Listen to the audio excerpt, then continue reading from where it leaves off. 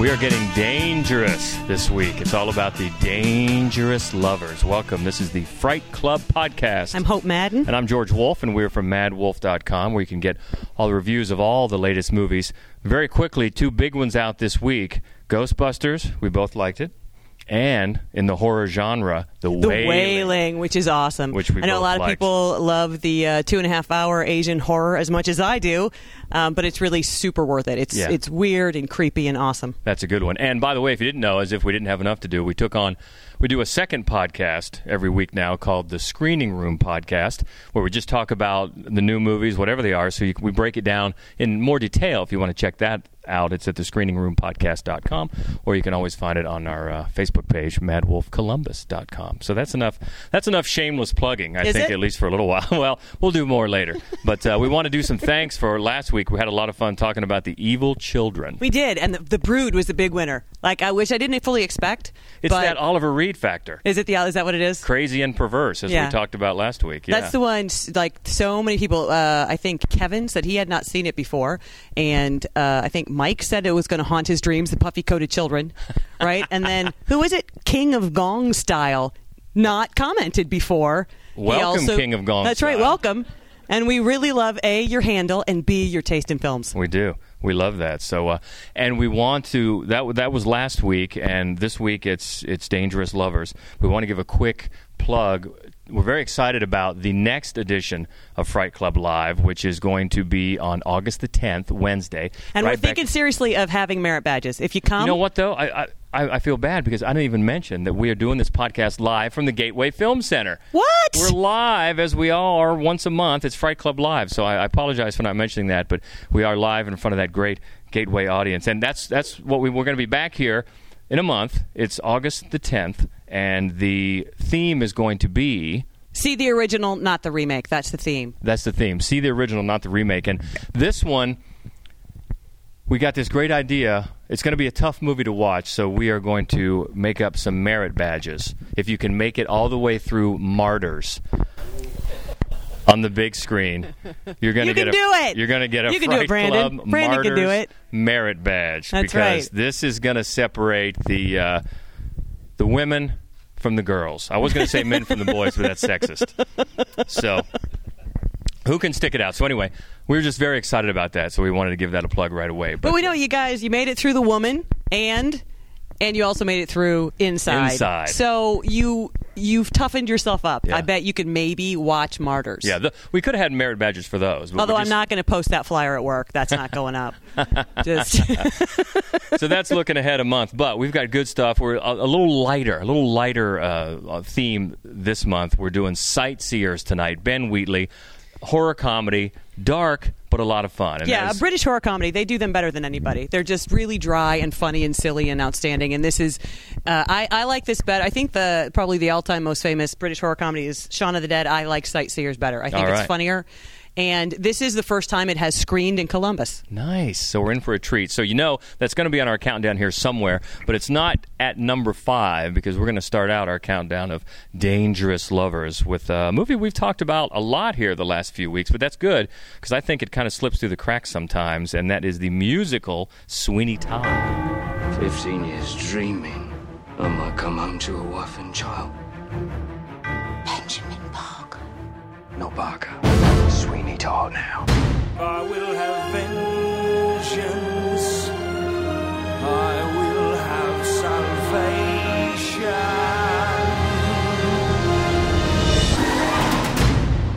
You're poking mad. The years no doubt have changed me. How about a shave? At last, my arm is complete again. All right, if you're an experienced Fright Clubber, you know I've proclaimed my love for the musical theater. I love the musicals. I love Stephen Sondheim.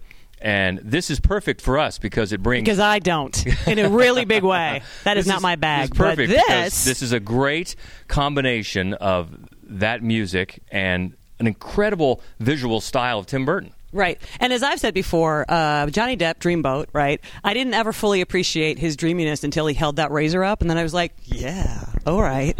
I can get behind this. Yeah, they're definitely dangerous lovers. And one of the things that Tim Burton did with this is he actually made it darker, he made it bloodier. Of course, he had to take out some songs from the stage play, but he really made it even darker and bloodier and brought out that really sinister side of it. And the core story is actually even older than Dracula, which we mentioned not too long ago. It's from the Penny Dreadfuls. It's an incredibly old story. And if you're not familiar with it, Sweeney Todd is a homicidal barber who happens to live upstairs from a woman who's running out of meat for her meat pies. So they just make a really efficient pair. You know, they just take care of business. And truth be told, they're the only pair on the countdown that aren't legitimately lovers. But as you can see from the dream sequence, she's pretty moony over him, and so we just wanted to go ahead. I mean, they act as a couple. That they're efficient. They take care of stuff. They get their bills paid together. So I just wanted to include them here. Yeah, and for anybody that hadn't heard when we talked about this before, both Johnny Depp and Helena Bonham Carter had to audition for the notoriously tough Stephen Sondheim to kind of get his permission, so to speak, which they got. And this is the first time that Johnny Depp really sang, since Crybaby he didn't do the singing. Right. The first time that he really sang for a film, and he's fine. He does a great job. These are tough songs. And she does an equally good job, too. And, of course, Alan Rickman is fantastic. Yeah, he is great. Sacha Baron Cohen is in it as well. Timothy Spall. Yeah. Effortlessly villainous Timothy Spall. Exactly. So, but for our purposes, for this week's purposes, it centers around that pair of dangerous lovers. And, once those blades come out, he's dangerous. He is. He's dangerous. I don't think you're scared at all. And that's number 5, Sweeney Todd, the Demon Barber of Fleet Street, 2007 is the year for that on our list of dangerous lovers. And, I like this one. Yeah, this is for you, George. One of the few where I like it and she doesn't. And this is number 4 from 1987, Hellraiser. Hellraiser, beyond any terror you have imagined. A nightmare. No. Unlike anything you have witnessed, is born. Because within these walls, the unholy is unleashed. Hellraiser, a film by Clive Barker. We'll tear your soul apart.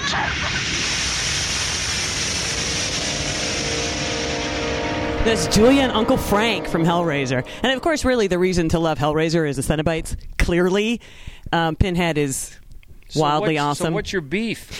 No, but these two are great. I think that Claire Hughes, who plays Julia, is easily the most talented person in this film, and I think that she's wicked and horrible and also sort of weirdly turned on by this ritual, and she's got to bring blood to the...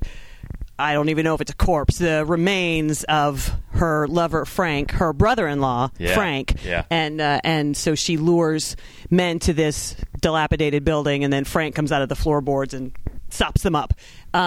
It's beautiful. And you know it must be true love, because you got to look at Frank, and yeesh, that's a homely boyfriend. The more blood that she spills, the more he comes back. Yeah. And, of course, it all... sprang to life from opening the box. That's right. And bringing the Cenobites out. And as they said, they'll tear your soul apart. And I don't know. I was really surprised that you don't like this as much as I do. I mean, yeah, you watch it now, and the production values are pretty weak. I mean, the effects are pretty weak, but they had a very limited budget. It's Clive Barker. It's Clive Barker's first directing effort. Mm-hmm. And for what he had to work with... I thought it's still today is pretty sweet. And it did some things at the time, 1987, following the teen slashers, the rise of those types of movies. You saw, number one, I know you don't like the teenage girl in this, but... Well, she's no Heather Langenkamp. Or PJ Soul. We won't bore you with that. But she does think it's more of a thinking character, at least the character. No matter what you think of the performance, the character actually is plotting and trying to make intelligent moves. In between screeches. Yeah, to outsmart the Cenobites, and does a good job of it. And not only that, but you brought up the sexual perversion angle. Because you're right, she is weirdly turned on by this. Yeah. And that gave it the whole slasher-type film, horror film of this era, I think a whole new... More of an adult theme. And I do love the Cenobites. Oh, they're great. I love them all. I think they're awesome, and I love, the concept. The execution. There are too many of the characters who just I find wildly irritating to really love the movie in the way you do. You know, and it ended up working for the movie that Doug Bradley, the lead Cenobite, who was originally referred to as the priest, but he just ended up getting Pinhead, called Pinhead. Yeah. He wasn't originally supposed to be the only one that spoke, but the makeup of the other ones made it almost impossible for the actors to speak. But I think it works because he is so, his voice. The one that goes. Oh, that one, yeah. It's hard to talk when Chopper you're doing that. or whatever it is, yeah. But I think it works that he's got a very commanding voice. He does, and then with that whole Pinhead getup, I thought was pretty commanding of a horror movie icon, and it certainly has stayed the test of time. He's still, when you see Pinhead, everybody, and it's a horror fan, is going to identify with that right away. But one of the great things about the movie is that it's got villains and villains, right? Mm-hmm. So basically you're choosing which team you're on, Team Cenobites from Hell who want to tear your soul apart, or creepy, bloody stump lovers. Is that a band? I love them. They really work. But Dangerous Lovers, and she's really the dangerous one because she does the killing. Yeah, well, he's hoping to become dangerous again, but right now he's just, pulp. Exactly. So that's Hellraiser at number 4 from 1987, The Dangerous Lovers. And at number 3, the one we're going to see here in just a little bit, Ben Wheatley's horror comedy, A Holiday Gone Dark. It's Sightseers. Yeah, good girl. You are going to pick that up? I didn't do that. If you don't pick up this excrement immediately, then I'm going to have to inform the National Trust. Report that to the National Trust, mate. Never thought about murdering innocent people before. He's not a person, Tina. He's a Daily Mail reader. Police are pursuing a ginger-faced man and an angry woman. Have you had a nice holiday? Yeah, had a brilliant holiday. Fuck you! Death wears a ginger beard. That was the tagline for this movie. That's the best. It's right, so I'm great. looking at you right there. That's right. Freddie, look out. And it had me because I have to admit, I'm probably the guy that gets killed because I'm the guy that is always telling people to clean up their dog's poop. So he's going to hit me with a shovel and it's over. But this is it's really funny and it's dark. It's got that Edgar Wright is involved, so you think Shaun of the Dead. Sure. But I think this is darker than Shaun of the Dead. It's drier, certainly. I mean, it's less, but it's still very silly, and it takes the idea of, your Badlands or Natural Born Killers or Bonnie and Clyde, and just sucks all the glamour out of it and makes it the lamest, most boring human beings in the whole world.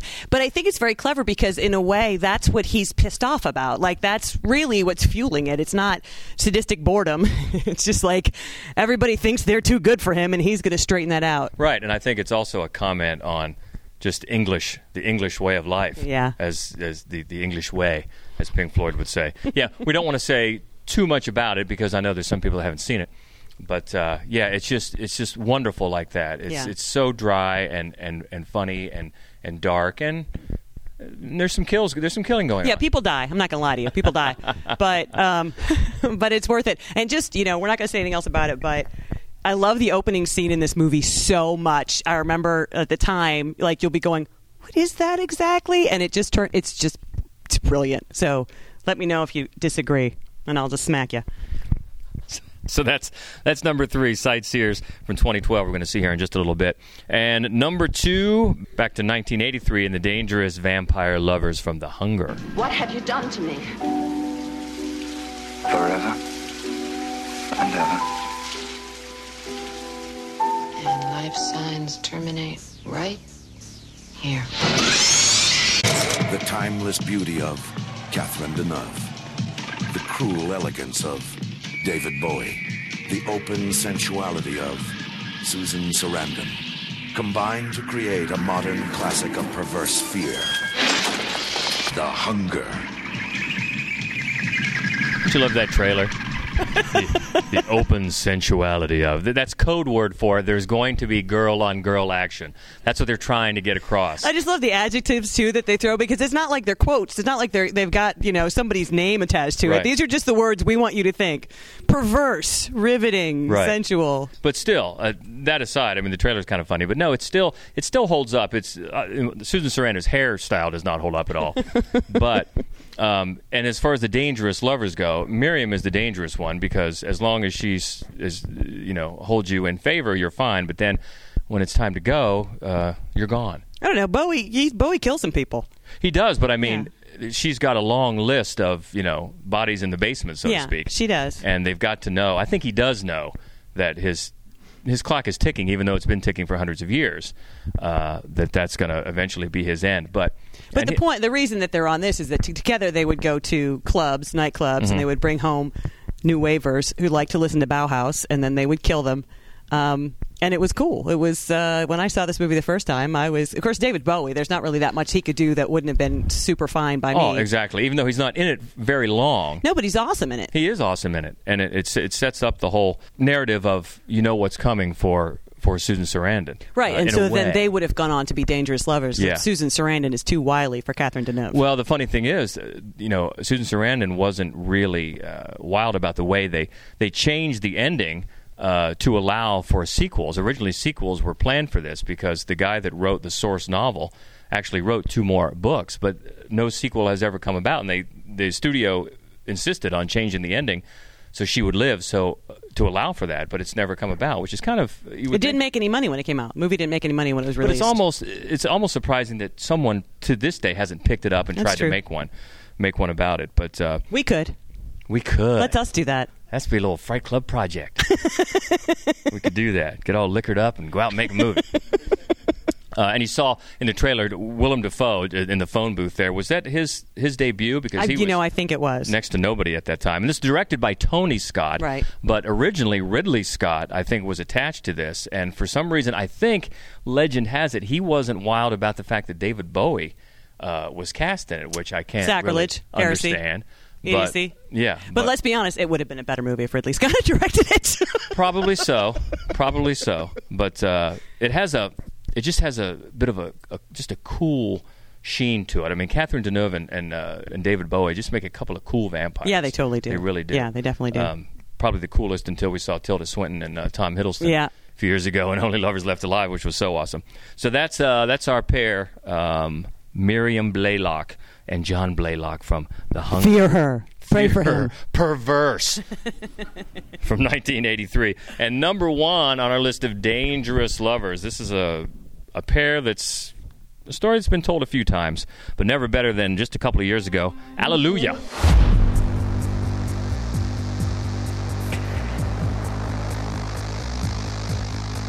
se séduit, on se marie.